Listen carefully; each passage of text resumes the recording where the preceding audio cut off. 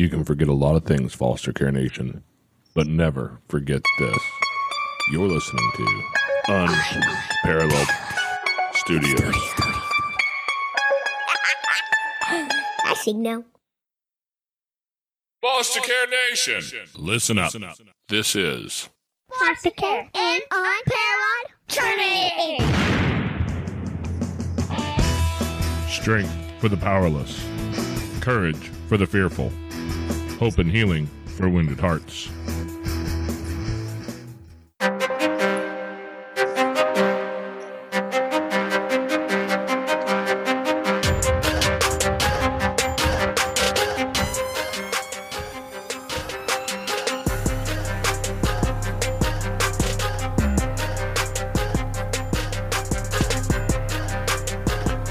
Hello and welcome back to Foster Care, an Unparalleled Journey with Jason. And again, no Amanda. Sorry guys, but she's out taking care of stuff today. So it is me and Lindsay today. How are you doing, Lindsay?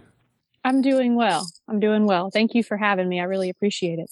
Hey, I'm excited to talk to you today because you are one of those crazy people like me. And Amanda, you are a foster parent, right? Yes. All right. I have to ask because I know just how crazy we are. I understand the craziness in my life. I don't always understand why everyone else is crazy the way that we are. So what is it about the system that made you feel compelled to go towards it? You know, that's a really good question. There's a few different things.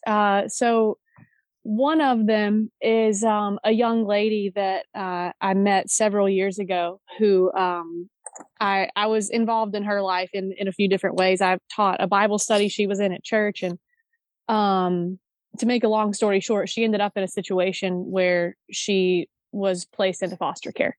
And in that, I got to meet her foster parents, spent a good bit of time with them and continued my relationship with her. And at that time she was 14 or 15 years old. She's now, I'm pretty sure she's close to graduating college. And she's an incredible human being. And she will tell you the impact that her, foster now adoptive parents had, on her and the way that, while there were some really, really sad circumstances that led to that happening for her, it did give her opportunities that she wouldn't have had without them.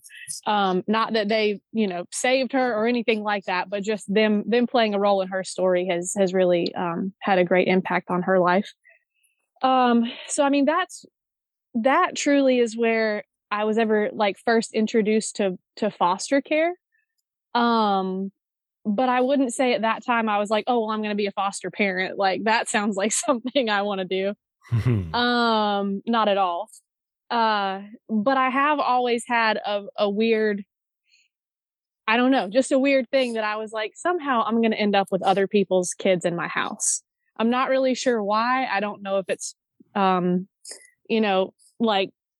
parents, our house was always a house where everybody's kids were, my friends were here. My siblings' friends were here. We had some of our friends who practically lived here.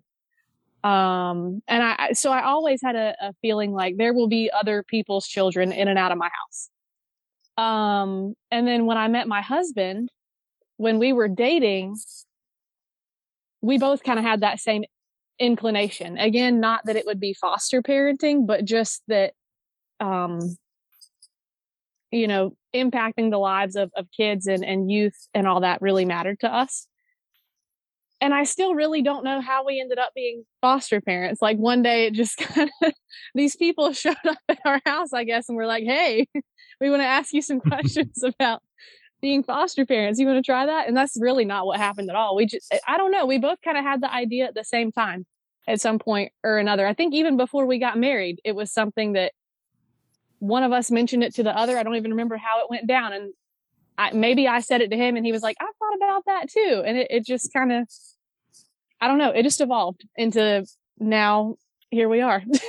Well, how long have you been fostering? So we were licensed, officially, oh God, COVID times. I don't even know what year it is right now.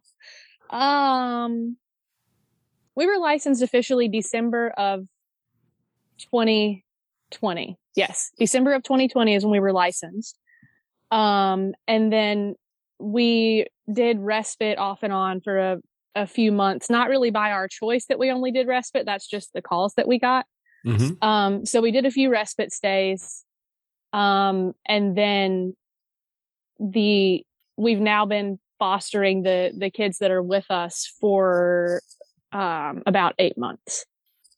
So they're our first like long-term placement, but we had some respite on and off before them, and they actually came to us for respite at one point before coming to stay with us long-term too. Okay, so you had some experience with them beforehand, because we've never done respite in our house. It's not something that's come up, and quite frankly, we usually have a house full of kids already. Right. Yeah. I mean, now we definitely would. There's no way we could now. But we did off and on a little bit. It was mostly just like weekend respites that we did. We did a few with like younger kids, and then some older ones as well.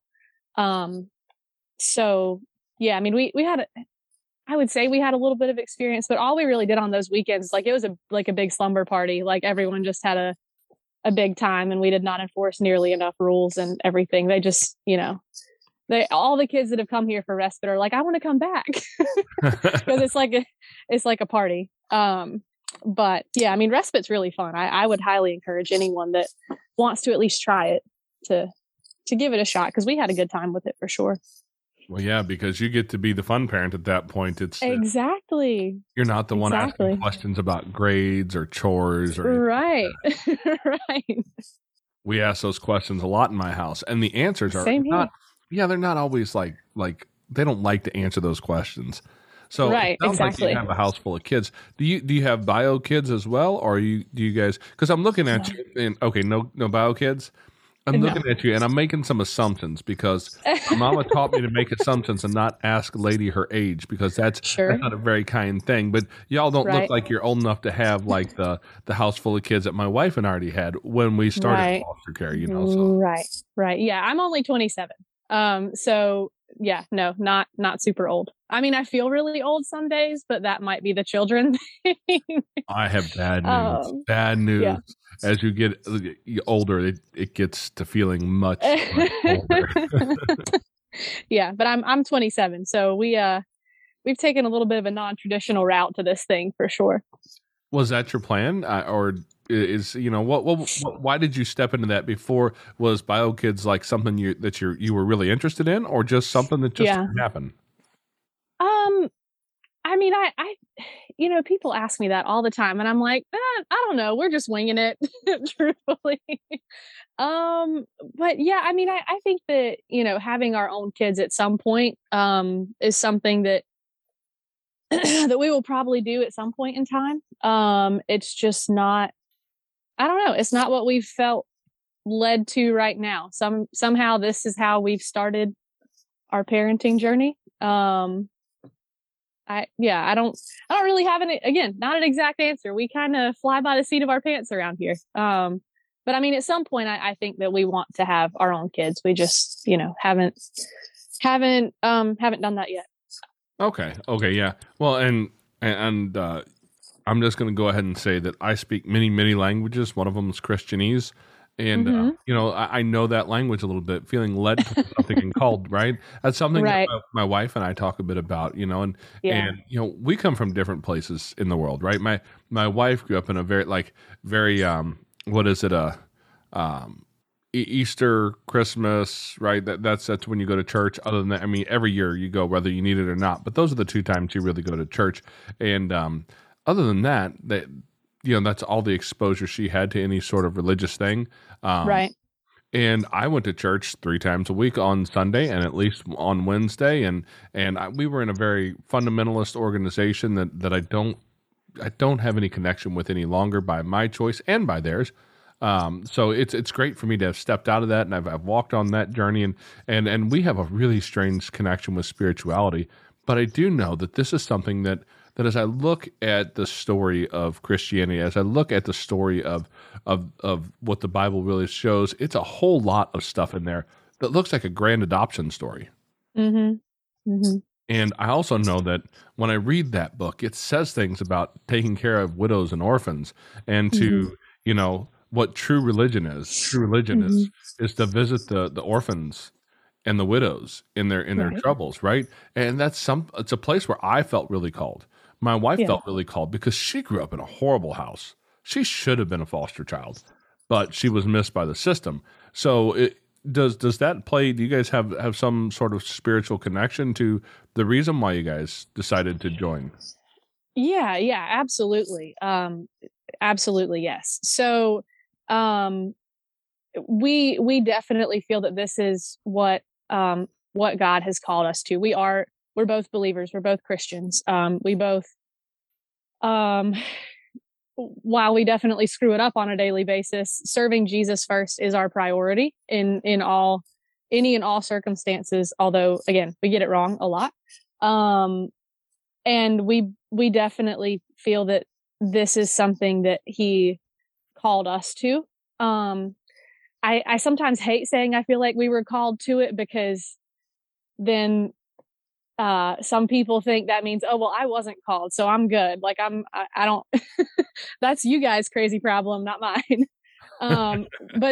But the reality is, like you said, if we really dig into scripture and especially the teachings of Jesus, every single person that claims to be a follower of Jesus should be taking care of the widows and the orphans. It doesn't mean that means being a foster parent, but nobody is excluded from that. So yeah, but to answer your question, I'll go on a tangent real fast there. But to answer your question, yes, our faith definitely played a very strong role in that. Even before we were foster parents, we were in youth ministry. He served at a church. Before he was serving at a church, we were in youth ministry at a previous church. Before, even during that, we were in a couple of different ministries that serve youth specifically in our area, because we believe that Jesus said to take care of the vulnerable and the oppressed. So it's definitely something that we feel we were specifically called to. Now, let me ask you this question, because this is a question that completely unrelated to that, but I think it's important. The question I'm wondering over here, because I mentioned my wife's journey, right? I've mentioned some of my own journey, and we came to this whole thing with our own buckets of trauma. Mm-hmm. And if you have more than 0 foster kids in your house, you have some buckets of trauma laying around, because nobody comes into care without trauma, because just the act of being put into foster care is going to cause some level of trauma for a kid. Right. So, there's a couple memes I've seen floating around from time to time in certain circles that say, an emotionally unregulated adult will never be able to regulate an unregulated child, or dysregulate. Mm-hmm. Yeah, I get all the fancy words wrong, right? But your own background, you and your husband's background, do you guys have your own trauma story in your background? And if you do, have you worked through that? Yeah. So for one, I think to varying degrees, every person alive has their own trauma. Everyone's, carrying something, because I haven't met a single person yet that's had a perfect life. Because that's just part of the human experience. But yeah, I think we both have some of our own stuff. I try really, really hard, if I'm sharing something that's within my own story, to not share something that overlaps with someone else's, because that's their story to share and not mine. But I can say that within my own family, while I have amazing parents that I know love me, and they definitely have always done the very best they could in every single situation, there is some history of different things there. At one point, so my dad won't care if I share this part. I would say I'll ask him later, but he'll be all right. I'm his favorite kid. It's okay. So, I mean, just one thing that in the moment it didn't seem traumatic, but looking back on it, I'm like, maybe that was a little bit of trauma and I didn't realize it. My sister and I actually lived separately from my parents for a little bit with one of our aunts and uncles when I was a freshman in high school, because my dad was having a kidney and pancreas transplant, and had to go to a different state to get that. So we lived separately from them for a little bit. Now, as an adult, I know that that's kind of traumatic. Even if I was old enough to understand what was going on, it's still scary in the moment.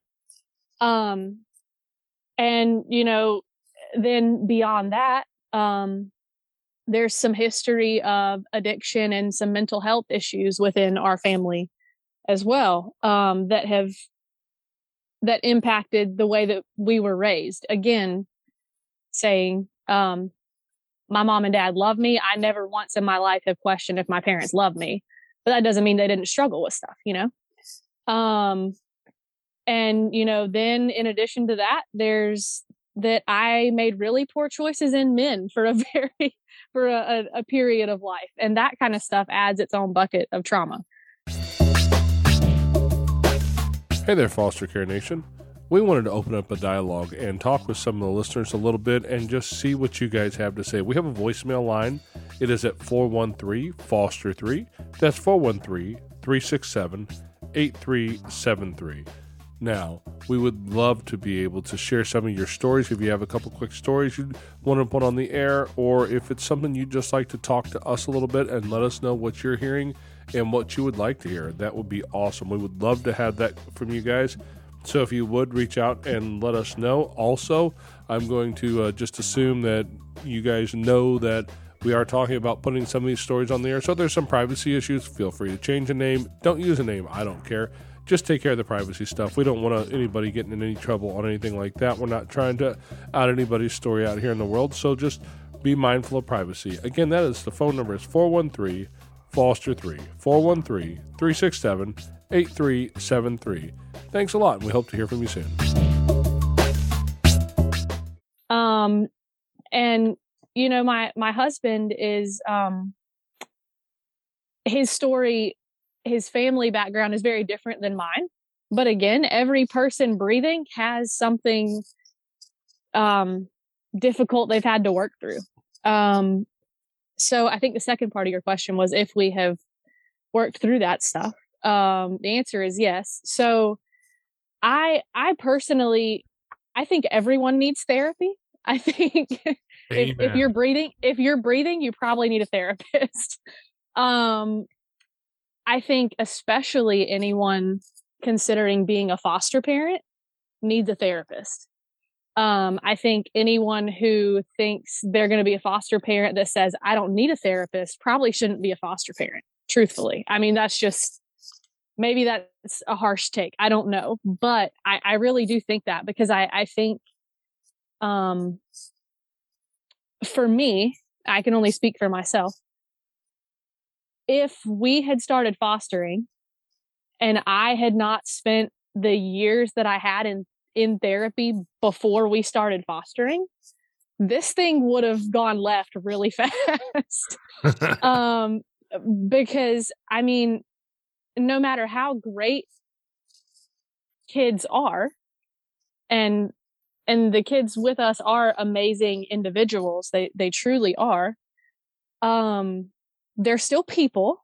They're humans with their own little brains and their own way of responding to stuff. And if we as adults haven't worked through our stuff, something a kid does that really has nothing to do with me is going to trigger me. And I mean, still to this day, there are things that a kid can do that will trigger me.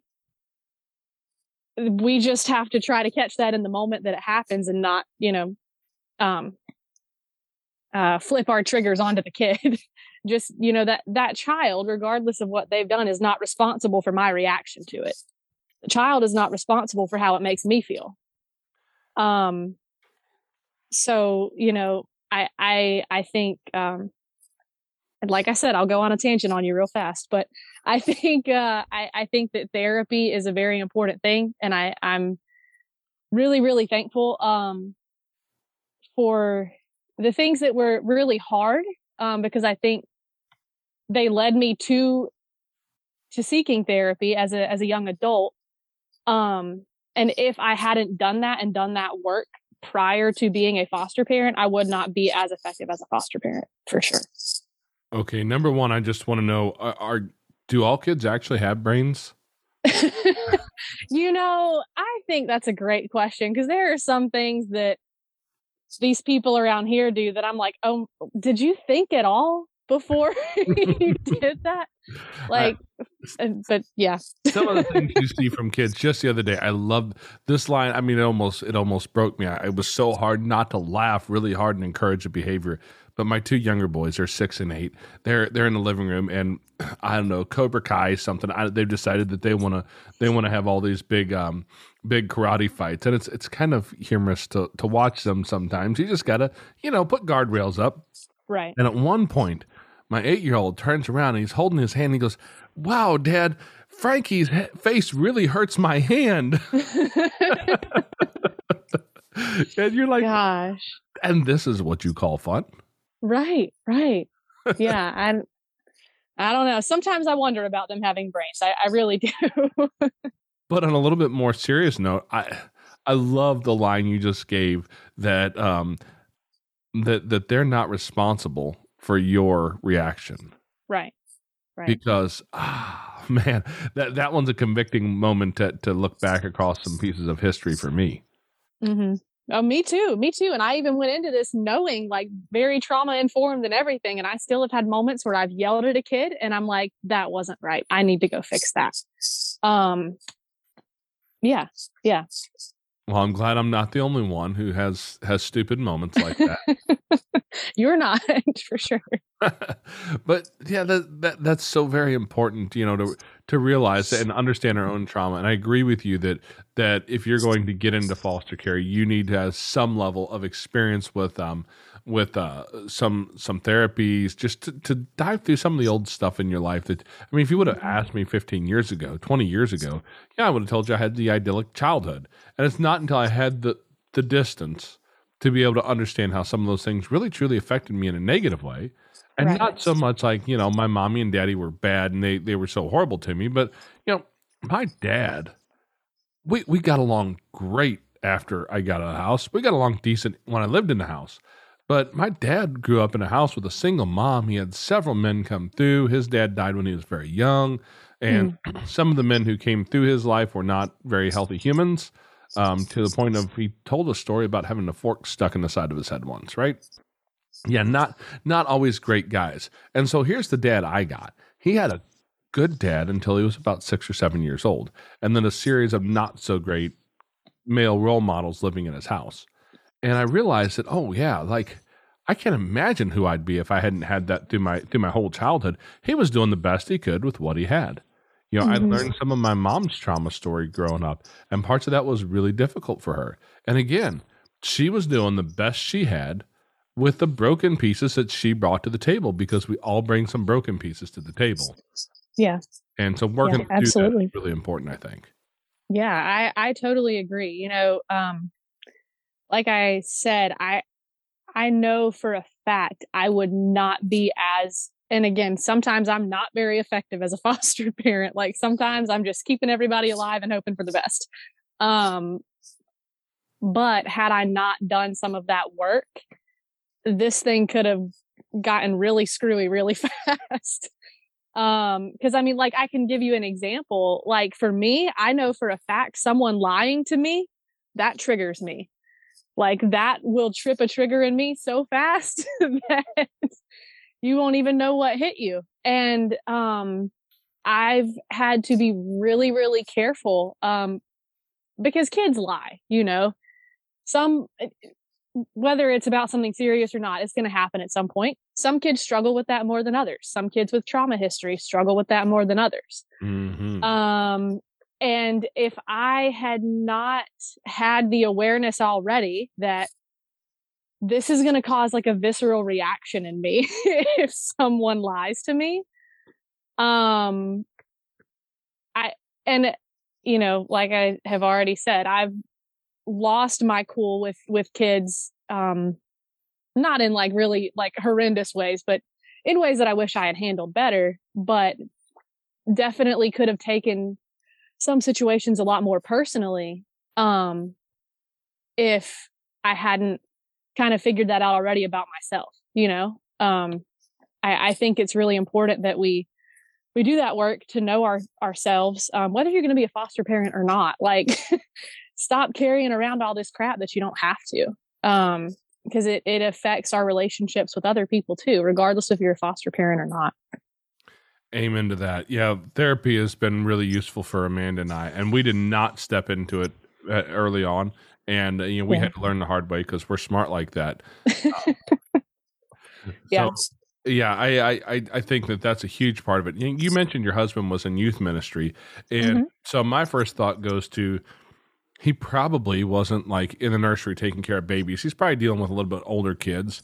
And with us talking earlier, you mentioned that the kids that you guys tend to take care of tend to be a little bit older, teens, tweens, that kind of thing. Yeah. And I'm just going to say, number one, I'm going to go ahead and just bow down and say, God loves you, because that's the hardest time in life, in my opinion. And kids who are going through that hard point, who have more trauma, who are being, placed into foster care, who probably come from some hard places. That's some difficult stuff to deal with kids, for sure. And, I can make a 4-year-old happy with an ice cream sandwich. I mean, don't get me wrong, there's trauma that won't be solved by ice cream, for sure. Right. But I can find my way into a calmer place much easier with a 4-year-old than I can with a 14-year-old. Yeah. Yeah. So talk to me about that a little bit. You guys are taking care of some older kids in your time as foster parents. What is that like, and what led you towards older kids? Hey there, Foster Care Nation. We'd like to take a quick minute to step out of the podcast here and ask you guys for a little bit of support. If you could share an episode with people, friends, in a group, with family, anywhere where there's somebody who would like to hear this. Also, if you'd like to join us and support our mission, a couple dollars a month would be really helpful. You can find us on Patreon at patreon.com/fostercarenation. Now back to the show. So once again, my answer is going to be a little uncertain, because honestly, sometimes I'm still not sure why. I definitely have moments where I'm like, why did I? What? Whose idea was this? But so part of it is that, like I said, my husband, I never know if I should say is a youth pastor, was a youth pastor. He likes to make a joke that he resigned in disgrace, which is not at all true. He just thinks it's really funny to tell people that he didn't qualify to work in a church anymore. He's that kind of person. But so we and like I mentioned before, we actually met serving in youth ministry. That's where we met each other to begin with. So in doing that, we were both serving in like the middle and high school age ranges. So that's an age group we're already comfortable with and have spent a lot of time around. And our license is actually technically like for newborns to teens. But we went into it even telling our licensing worker, we really feel more led towards older kids and teenagers. But truth be told, we both love younger kids too. We have a couple of nephews that, like, prior to our current kids coming, our whole world kind of revolved around those two little dudes. And younger kids are awesome too. But we did just feel some type of leading that this is where we feel most equipped and just called to be, is with those older age ranges. And I think part of that goes back to what we were talking about earlier about, that Jesus made it really, really clear that the outcasts of society are very much the ones that the followers of Jesus actually should be going towards instead of away from. And a lot of people are really terrified of older kids and teenagers in general. Like, forget the foster care part. They're just scared of them in general. But especially you start talking about a teenager that's in foster care. And my God, like, people think they're convicts already. And that's just simply not true.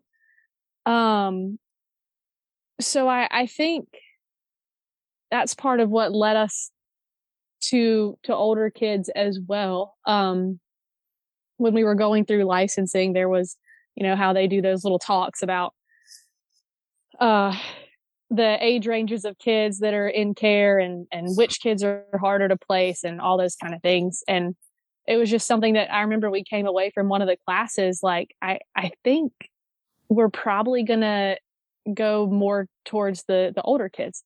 That, and this is a more selfish reason. I like my sleep.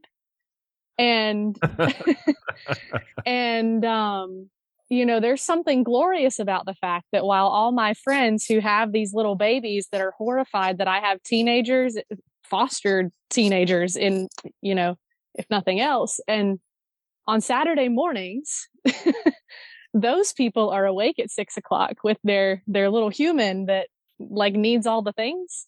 And I, if I so choose, can like kind of be by myself for a little bit because teenagers are nocturnal and they'll leave me alone for a little bit, So truly though, that was part of it. I was like, I don't know that I can do that whole waking up with babies thing. Like I can't.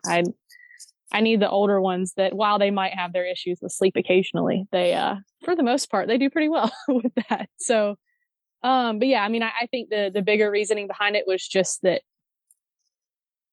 there's such a misconception of older kids and teens, in foster care and in society as a whole. Any kid that's an older kid with a trauma background, people tend to look at them with a side eye. And, I just think the ones that the world is side-eyeing, like those are the ones that Jesus said, no, that's the ones you're supposed to be going towards. So again, long answer, my apologies, but that's kind of what led us to that. Yeah. Hey, I get it. I'm just going to say, we have a little one with us right now. If anybody's been listening to the last few episodes, she has been in the background making baby noises, because, that's what we tend to go after is those younger kids. And even the workers around here know, like, if you have an addicted newborn, call me. Call me or my wife. That's we're your first call because that's where our skill set is really the strongest. I would say that's.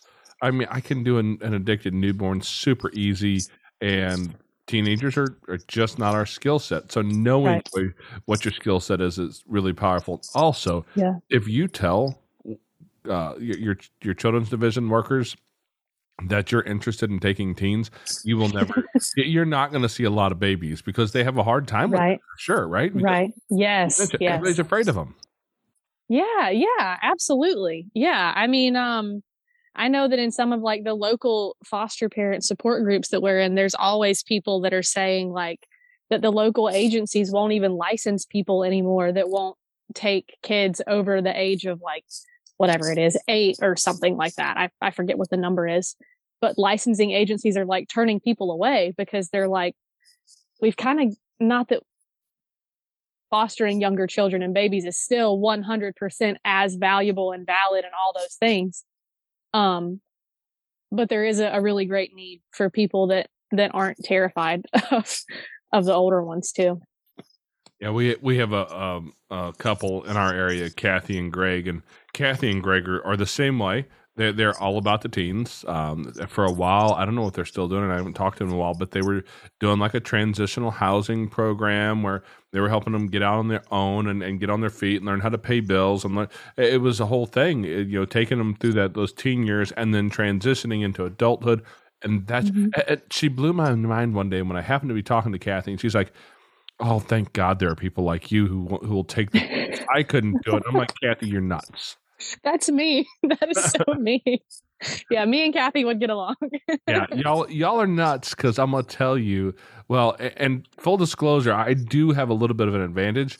My wife has true mother's ears, and so if I'm sitting out here at my desk early in the morning, because I get up before everybody else, I go to work at ridiculous hours in the morning. If I'm sitting out here in my morning time and the baby makes a noise, before I hear it, stand up, walk through that door right there to the baby. When I open the door, Amanda's already standing over the baby with a passy or a bottle. Like, she hears it and she is up on her feet, and I'm like, how? I can't get Right. here this fast, woman, and I was already awake. How did you get here that fast? But she does. That's just she is wired to hear that, and I'm certain baby girl appreciates that. It takes me a minute longer. So thank God that there are people like you guys who are wired for that, because the truth is we're all wired for something. And you mentioned that. Like, I don't think just because somebody's listening to this doesn't mean I want you to be a foster parent. Right. Because there's a good chance that some of you are not wired to do that. Right. And I feel like we all have a calling placed in our lives. We are fortunate enough to have found our calling and to have chased that for the last 13 years and tried to do our best through that whole process, and screwed up and had success. And it's been a great experience for us. But, that's because that's what we are called to do. I believe that God put you on this earth right here, right now, today, in the place you're at for a reason. You know what the reason is yet. If not, you should probably start looking. And it may have nothing to do with foster kids. It may have nothing to do with adoption. And like you mentioned, we all have some sort of responsibility, if you're a card-carrying Christian, to be looking out for this. And that may look something totally different than what we do. But that's part of the whole game, right? So Right. Now, I will say, though, that as much as we put into this process, Amanda and I have put a lot of energy and time into this. But I also know that we have gained more out of this process than we will ever be able to put into it. And I can tell you some of the wisdom I have learned from toddlers, because, man, sometimes those little guys will just be so stinking honest and say something like, oh, what did you just say? Why are you telling me truth that I don't want to hear? Like, it just hits you, and you're like, wow, that came out of that little mouth there. I'm curious, what are some of the most impactful lessons that the teenagers have taught you? Wow. So there are a ton, because there are a couple of our kids, specifically, all of them definitely have their own unique, giftings and abilities and talents and just things that make them the people that they are. But they all have taught me a lot of things. And they have this insight and grasp on life that I think a lot of grown people could stand to listen to. So one thing I wanted to add really, really quick, just in terms of the whole people being terrified of the older children and teens in foster care, is this, because this is kind of one of the things that I've learned from having our kids, because I've heard people say some really stupid stuff. And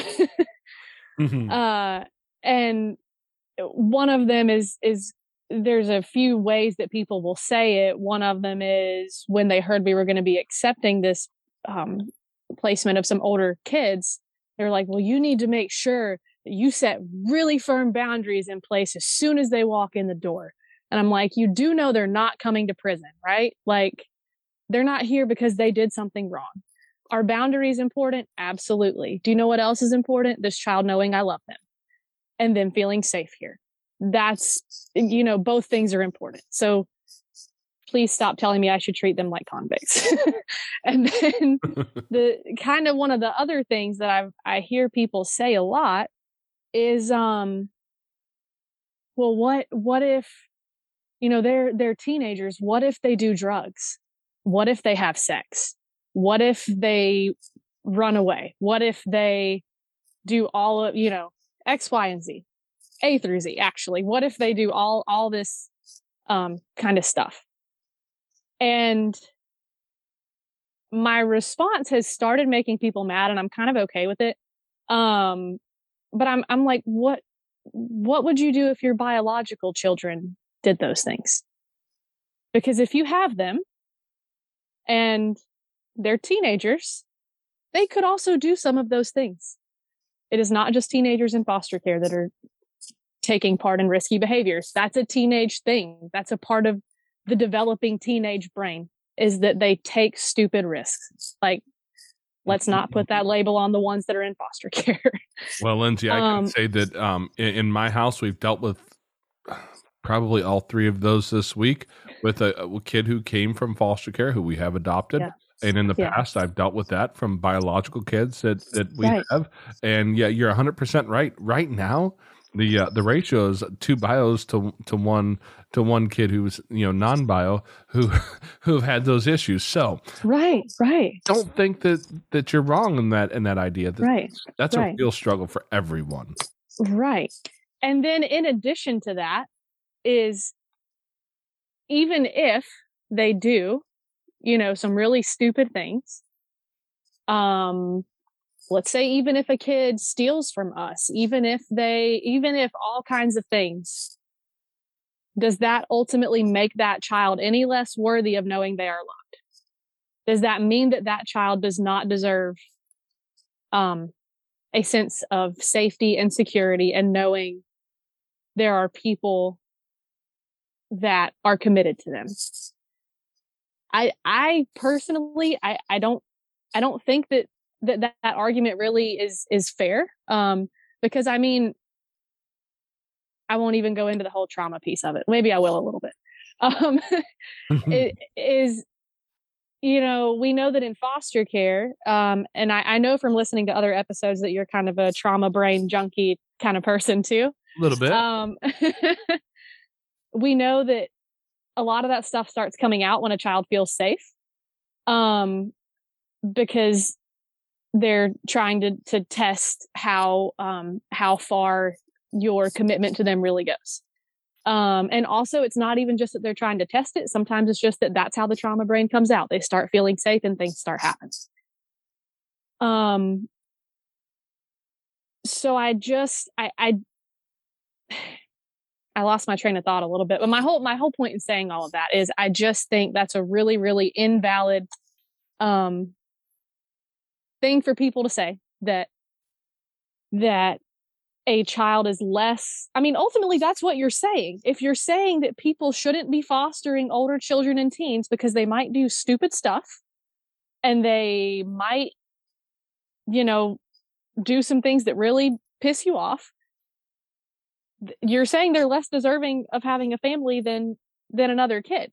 And I mean, people might not think that's what they're saying, but ultimately, even if it's ignorantly, that's what you're saying. People say a lot of things ignorantly that they don't know. Yeah.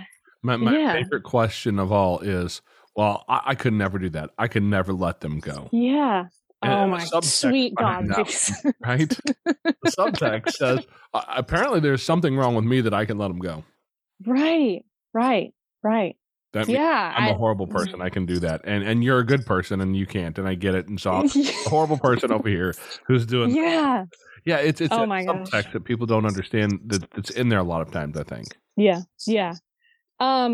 Anyway, so I kind of derailed from your question. I apologize. So my answer to what the kids have taught me, they, for one, have taught me a lot about myself. Because like I said, there are things that I didn't even know were issues within me that they helped me to recognize. They have taught me more about grace than I ever have learned in a church pew. I think that's going to come out a lot differently than what people are expecting, because it is not about me extending grace towards them. That's really not it at all. The level of grace that they show to the world and other people, knowing some of the things they have experienced and the way that they continue showing up every single day, trying to figure out how to do life the very best way they can and trying to continue to have relationships with people when it's got to be really freaking hard to do that is pretty incredible. And then I think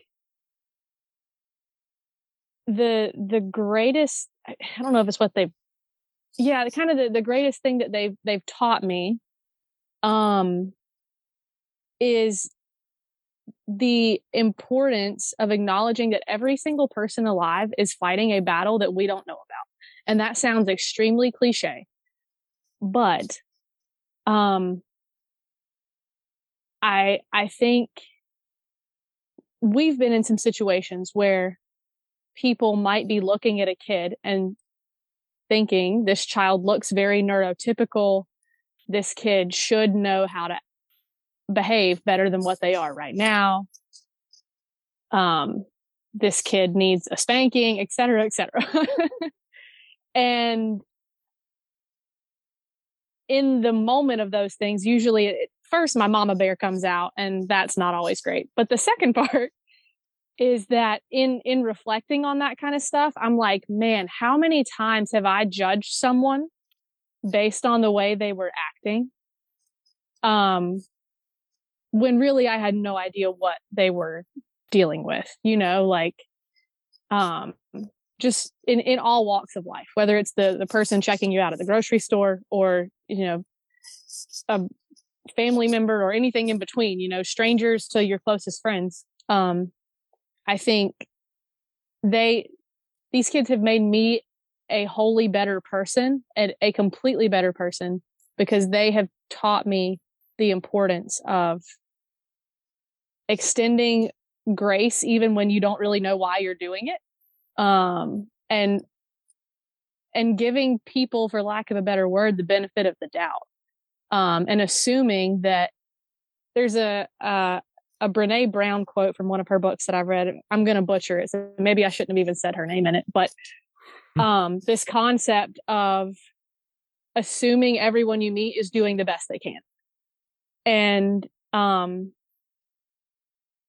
sometimes I don't want to do that. I want to assume that someone sucks just because they suck. But that's very rarely the case. Because how many people are going into every day thinking like, you know what? I really want to screw this up today. I want to just make sure that I mess everything up and do everything wrong and treat people badly. When the reality is pretty much everyone is doing the best they can. And I think that is something that my kids have taught me that I definitely was missing before them. Because I've had those moments where I'm like, you know what, if you knew what led this child to this place, you'd shut up and turn around and go somewhere else in the grocery store and not have such a strong opinion. Because it's really, if for one, not your business, move along. But also you don't know what led this child here. And I just think that I've taken that into other areas of life. And that's probably one of the greatest lessons that they've taught me. Well, I wish I could say that I've always known that, but I learned that lesson the hard way. I have been that guy who is just a genuine a-hole at the grocery store when I see something and to say something because now I get to pay for that a little bit, I think, from time to time. I deserve it because I've been that guy. And yeah, everybody's doing the best they have with what they have. Mm-hmm. That's all we can do at the end of the day. And it's so hard to realize that sometimes when you see behavior that looks like, a ton of insanity, there's let's just be honest. Right now, I have several, what we would call disorders, things you'll find in DSM-5 that live in my house, right? Right. Several of that. I've got a little guy. If you look up ADHD in the DSM, it says, whoa, hang on. We haven't written the description of that boy yet. Yeah. Yeah. I love this kid to death, but he's going to have some struggles that we get to deal with. That's just part of the game. And realizing that it's not his fault. In all honesty, I've got my own neurology degree that I'm working on. It's an experiential degree. There's no professors involved. The professor is 6 years old, but he's taught me so much about maybe where some of the stuff came from.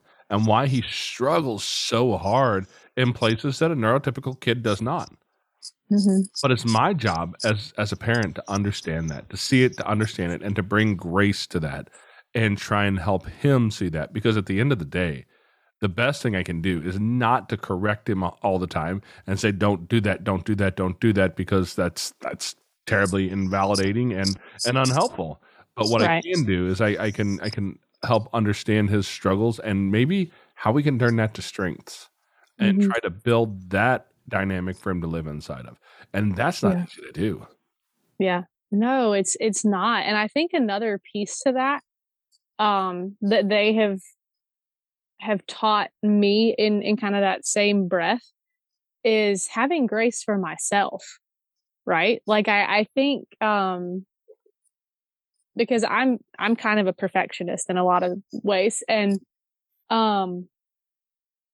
I think that's, especially those of us who care enough to want to foster for the right reasons, like not the ones that do it for horrible reasons, but the ones that want to do it for the right reasons. We want to do this well.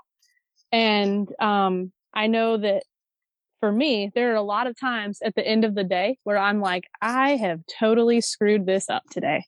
I don't think I did anything right other than make sure they had food and a bed to sleep in. But if I'm really gonna fully embrace that idea of assuming everyone is doing the best they can, I've got to include myself in that too. Because there hasn't been a single day that I've woken up and been like, I want to yell at every kid here today and not really accomplish any of the stuff that's on my list that I set out to do. I want to not actually do anything right.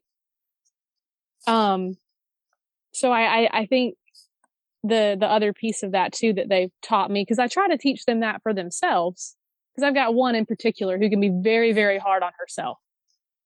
And she has taught me the power of having grace for yourself too.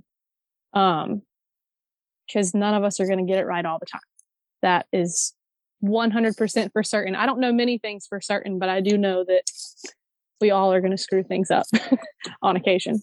You know, at some point in my life, I may have argued with you on that point, but I'm just going to say that today I've proven myself wrong a number of times. I have to live with it. Yeah, exactly. So, I mean, yeah, they teach me things every single day. They really do. And it sounds super cliche. I know that.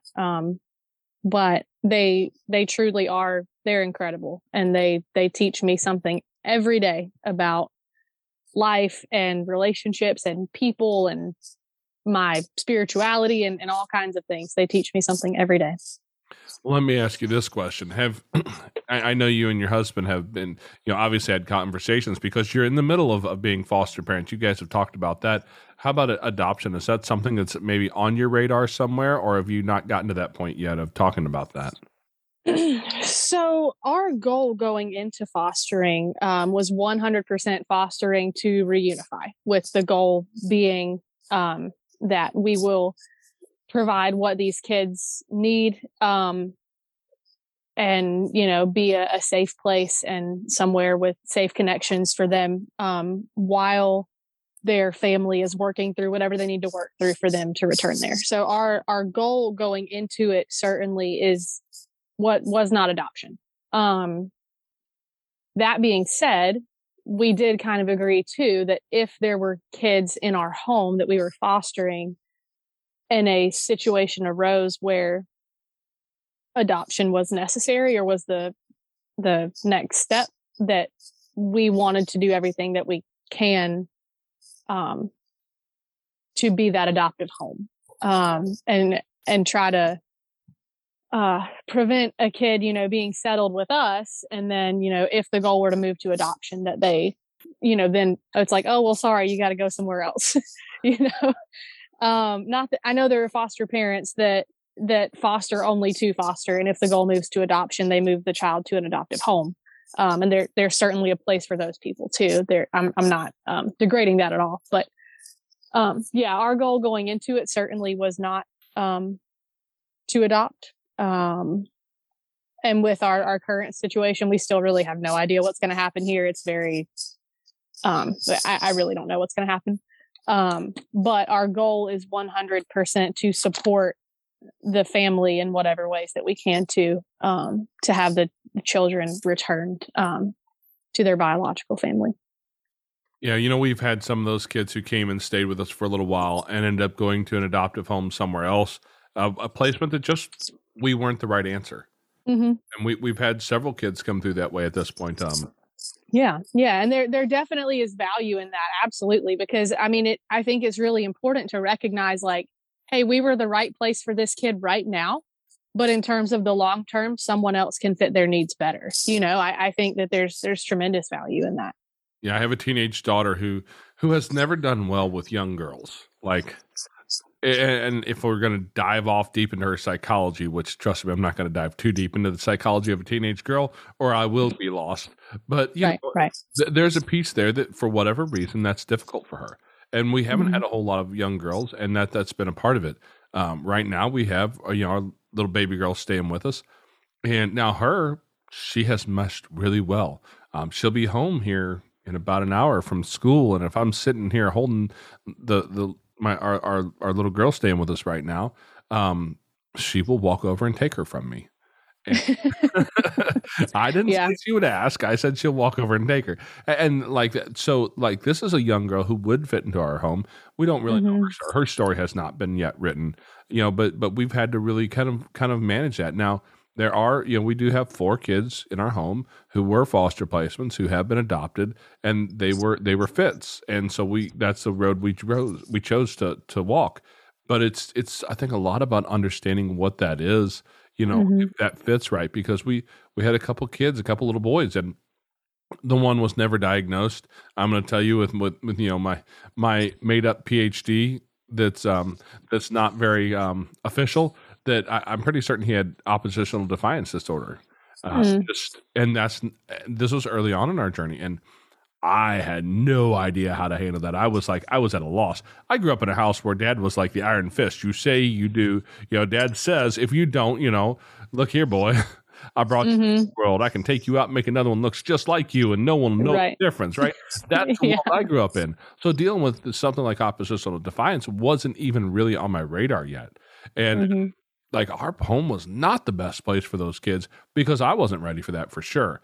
And that was a hard thing when they needed they left our home and went to a potential adoptive placement, and then they came back into care. Something fell through, and they called us again. I'm like, ooh, I don't know. And I talked with Amanda, and she says, there's another foster family who's really interested in finding a couple little boys. They had some bio children of their own. They had daughters, and they really wanted 2 little boys in their family. And these kids, they're already legally available for adoption. And I went, yeah, you're right. And today, from what I can tell, from what I've seen through the Facebook, their Facebook posts, that sort of thing, they look like they're doing great there. They got placed in the place where they were supposed to be all along. And my house was not the right place for that. So understanding that is a big part, I think, for foster parents and, potential adoptive parents, is understanding that sometimes you just go, nope, this is not right. And there's nothing wrong with that at all. And sometimes the kid in your house is the perfect fit. And you have to understand that that's a conversation that has to be had between you and your spouse, for sure, every time. Yeah, absolutely. Yeah, that's a tough part of this, because sometimes you feel horrible saying, no, this is not the right place. Right. But at the end of the day, it's all about finding the right place. And you mentioned reunification, and I totally understand. Reunification is the primary goal of foster care, and most people don't like to hear that, because this kid came out of a hard place, and you're talking about sending them back. What's wrong with you? Right?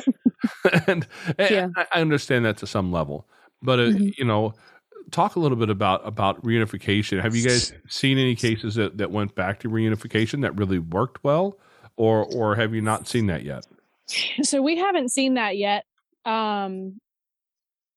So to speak to that a little bit, I think, so for one thing, I think one of the problems with the foster care system, because we know there are plenty of issues with the foster care system, it is screwed up beyond all reasonable belief.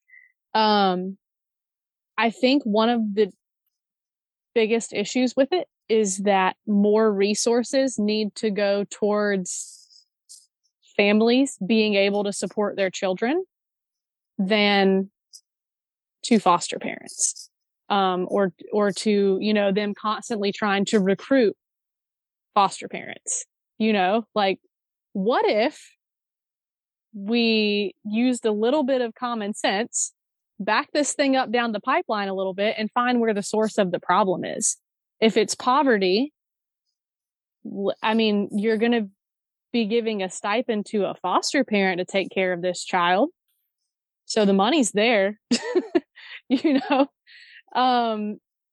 Sorry, pet peeve of mine. But anyway, if, you know, the issue is addiction or mental health, you know, let's maybe have better resources for people to access. Because I mean, I know where we are,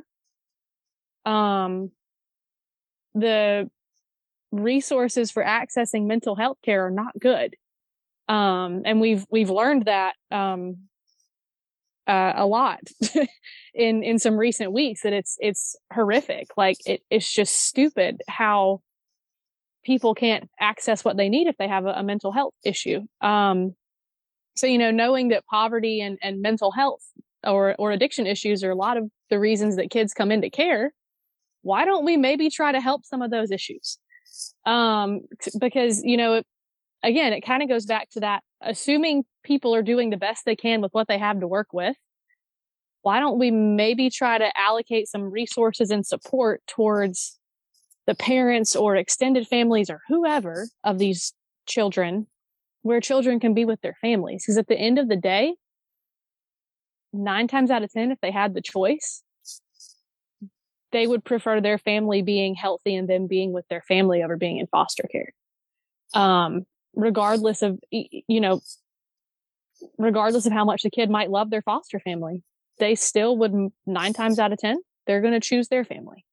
And, you know, there's all this research, and now I feel like we're in a space where adult adoptees and adult survivors of foster care are speaking out about that more and more strongly, that just because maybe foster families had better resources, you know, more money, nicer houses, whatever else, that did not mean that's where that child should have been. It's not always the best alternative. So I'm not sure if I'm articulating that quite the way I want to, but I think the point I'm trying to make is, number one, I think with some additional support, a lot more reunification would happen, because it should. Children should be with their families if it is at all possible and safe for that to happen. And I think, you know, again, that perspective for me was actually a shift, because when we first came into, not when we first came into being licensed, but when we were first talking about foster care and things like that, and I was listening to, you know, podcasts like yours, with, you know, former foster youth, adult adoptees, birth parents, all those kind of things. I really had to kind of shift my perspective from that almost savior mentality that sometimes happens in the foster care and adoption world, where we think, well, if I just get this kid into, you know, my environment that obviously is superior, which isn't true, but we think that sometimes, then, I mean, that's obviously the best thing for this child.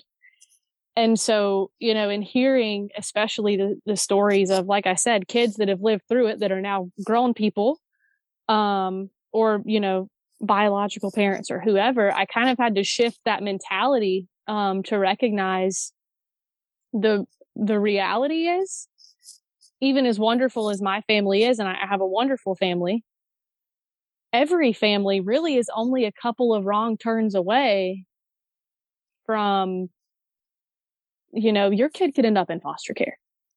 I don't mean you, but I mean, like, people in general. Every family is not that far from it. They think they are, but the vast majority of people that are having their kids taken into foster care, they're really not terrible people.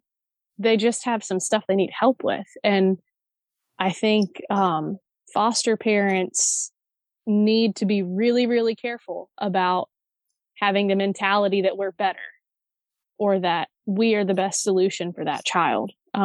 When really our role needs to be supporting the child and their families towards reunification, because ultimately, if done like safely and with the adequate supports and stuff, that is going to be what's best for that kid in every situation.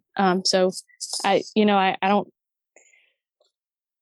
know, again, one of my tangents, but I think I see, unfortunately, a lot sometimes that there is kind of this savior complex that is prevalent in the foster care community, that people are like, well, but I can take this kid to dance lessons. They can do they can have private coaching for sports. They can do all these things that, their mom or their whoever could never do for them. And I bet you if you asked that kid, they would give all of that up. Yeah. If it meant that they could be with their family, Oh yeah. I think it was Tamara Sip we interviewed a while back, who did have her children taken away. And because one of the things that I believe she mentioned in that conversation was that, poverty is not a crime. And she was a single mother. She was working as a nurse. And as we all know, especially over the last couple of years, like nurse hours are through the roof. Like you have to put in a lot of time to do that job. And it was so hard for her because she's trying to raise her family and she's trying to take care of kids, and childcare was outside of her reach. And the whole thing really came down to if she could have reached out to the system and said, hey, I need some help with childcare for a minute, that probably could have solved a lot of her issues, as opposed to her going through her children being pulled from her home, being put into the system. Right. If I remember right, her kids end up back in her home with her, but there was a huge disruption in their life, a lot of trauma, and it would have been much cheaper and easier if she would have just had some of that assistance. And it's not easy to convince politicians that that's where they should be putting their money. Yeah. I don't dive off into politics too much because I don't think right or left is correct in the political arena around this kind of stuff. Right. I think oftentimes it's just people aren't looking at it from that perspective and realizing that some of these kids, really, the parents, the biggest crime they have is poverty. And that's not a crime. It's hard. Yeah. Let's just be real for a minute, because I don't know exactly where you went to school, but I'm going to guess your schooling was more recent than mine. When I went to school, let me tell you, we did not have a great lesson on personal finance and financial accountability and teaching you how to have money and create budgets and all the things that you need to be when you get to be a grown up. And people struggle with that. Yeah. Yeah. Right there is just a really easy first step. The stories we have seen and come to our own home, a lot of times have been based around drug addiction. And what can we do around that? Because if we can get some of these parents clean, they'd love to take care of their kids. But they got to get clean first. Because I'm going to tell you, I have seen it firsthand a number of times. You don't get that many opportunities to say no to heroin. The first time somebody offers it to you, you do. Then after that, I'm not convinced you always have an opportunity to say no after that. And that's a huge part of the children's child welfare struggle in our area. Is so many kids get pulled from homes because they're in a dangerous spot. I've got a little guy who at 1 year old, like the list of drugs that he was exposed to was frightening. And I'm talking things like heroin and meth at one in the system. This kid has been through some stuff. His mom has been through some stuff. We know the family personally. I've known her for a lot of years, actually, and I know where she came from. I know her parents, and they struggle with drug addiction. And so you look at this is a generational problem that has come to fruition to this point where now she has none of her children living with her because she's struggling through a drug addiction that nobody found the way to help thwart that before it became this huge issue in their life. And I would love to have the answer to that. How do we fix that, right? We just make it illegal. That'll solve all the problems. Yeah, I haven't figured that one out yet. I wish, but I've not figured it out. Yeah, so like I said, for the most part, most of the kids we've had have been, their stories involved parents who have addiction struggles. And it's so sad to see because, the kids see it. Mm-hmm. They know that, they see that drugs are more important than them. Mm-hmm. And again, that's the kid's view. And a lot of times that is the view of most people in society. Mm-hmm. And you mentioned that grace thing earlier and finding the ability to have some of that grace. I mean, let's be real honest. At some point you have to draw lines and boundaries that keep safety intact, right? You can't let a kid go stay with Biomom for the weekend when Biomom has a tendency to be not on this plane of existence all weekend long. It's just not a safe thing. You send a 1-year-old with Biomom who's in active addiction. Some bad things very well may happen, right? So that's a big struggle. So that's been some of the things that we have seen. Has that been part of your experience? Has it been a lot of mental health issues or poverty? What's been your experience? Yeah, I mean, truthfully, situations prior to our kids right now, I don't really know exactly what those stories were because, like I said, those were all kind of respite things. And our kids now, I think there's been a lot of generational stuff in general. I think, it kind of checks every box of stuff that's been struggled with. And, that being said, their family loves them. We have relationships with some of their family members, through, contact with the kids and stuff. And, that I think that's kind of become one of my pet peeves too, is when people will say things like, well, so their family doesn't want them. And I'm like, please shut up. Like, stop talking. just take it, just duct tape, whatever you got to do. Stop talking. Because that's dumb. There are a lot of people, in these children's family who love them, who want the best for them, who would do anything for them.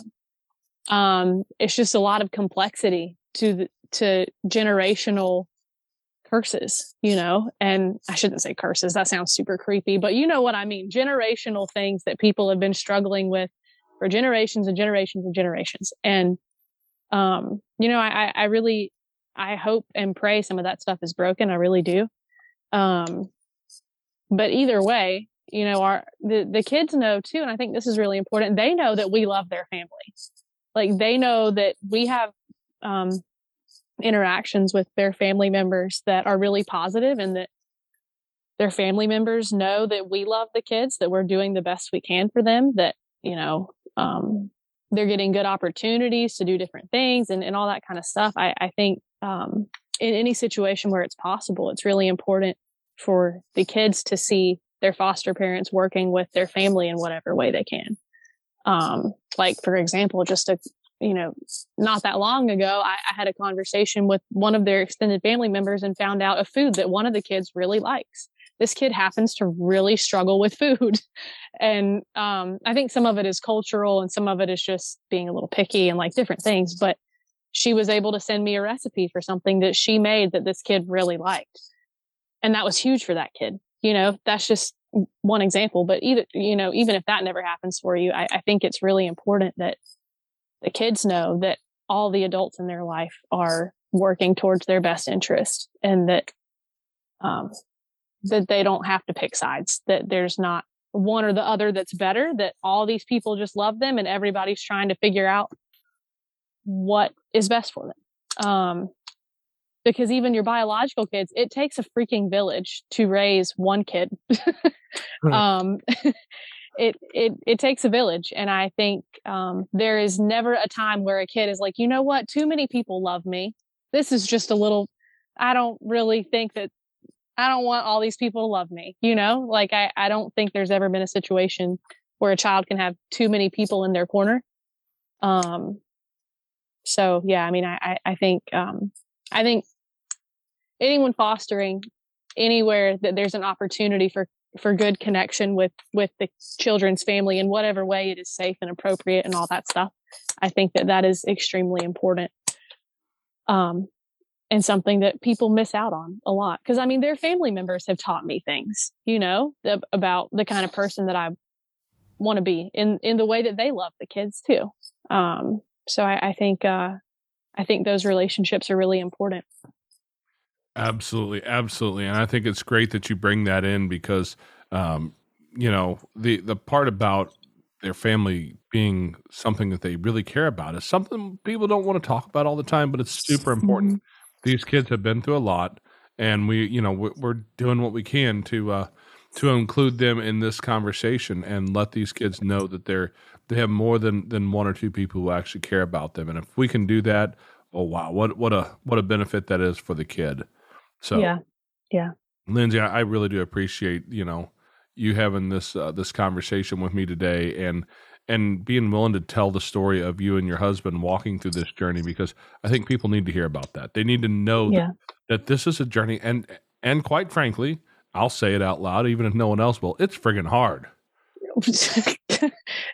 Preach. Yeah, parts of this it's factual.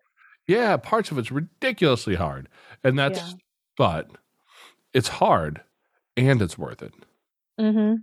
Absolutely. Absolutely. We've kind of been walking through a really hard season with one of the kids specifically. And, there's kind of some family members that might just get themselves written off if they try hard enough. They don't even have to try that hard at this point. But anyway, people who will say things like, well, see, we told you that this could happen.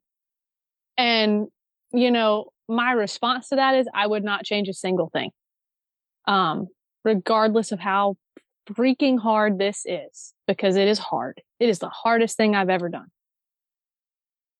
I would not change a single thing. I would not change a single decision. I would change nothing, because ultimately, for one, that child is not giving me a hard time. They're having a hard time. And secondly, every single kid here knows that they are loved and they are safe, and that even though things are hard, we'll figure it out, and that they can count on us. And, like you said, it is really hard, but it is worth it. Even in the hardest of moments, it is so worth it. It really is. Amen to that. Amen to that. So, well, thank you for your time today and sharing your story. I'm certain that there is more people out there just like you and your husband who just need that little extra nudge to realize that they have the opportunity to change the world. And hopefully, if they're listening right now. Yeah, I hope so. I really do. Like we said, not everyone is called to be a foster parent, but everyone is called to do something. And I think that's the greatest thing, is figuring out what your something is and going after it.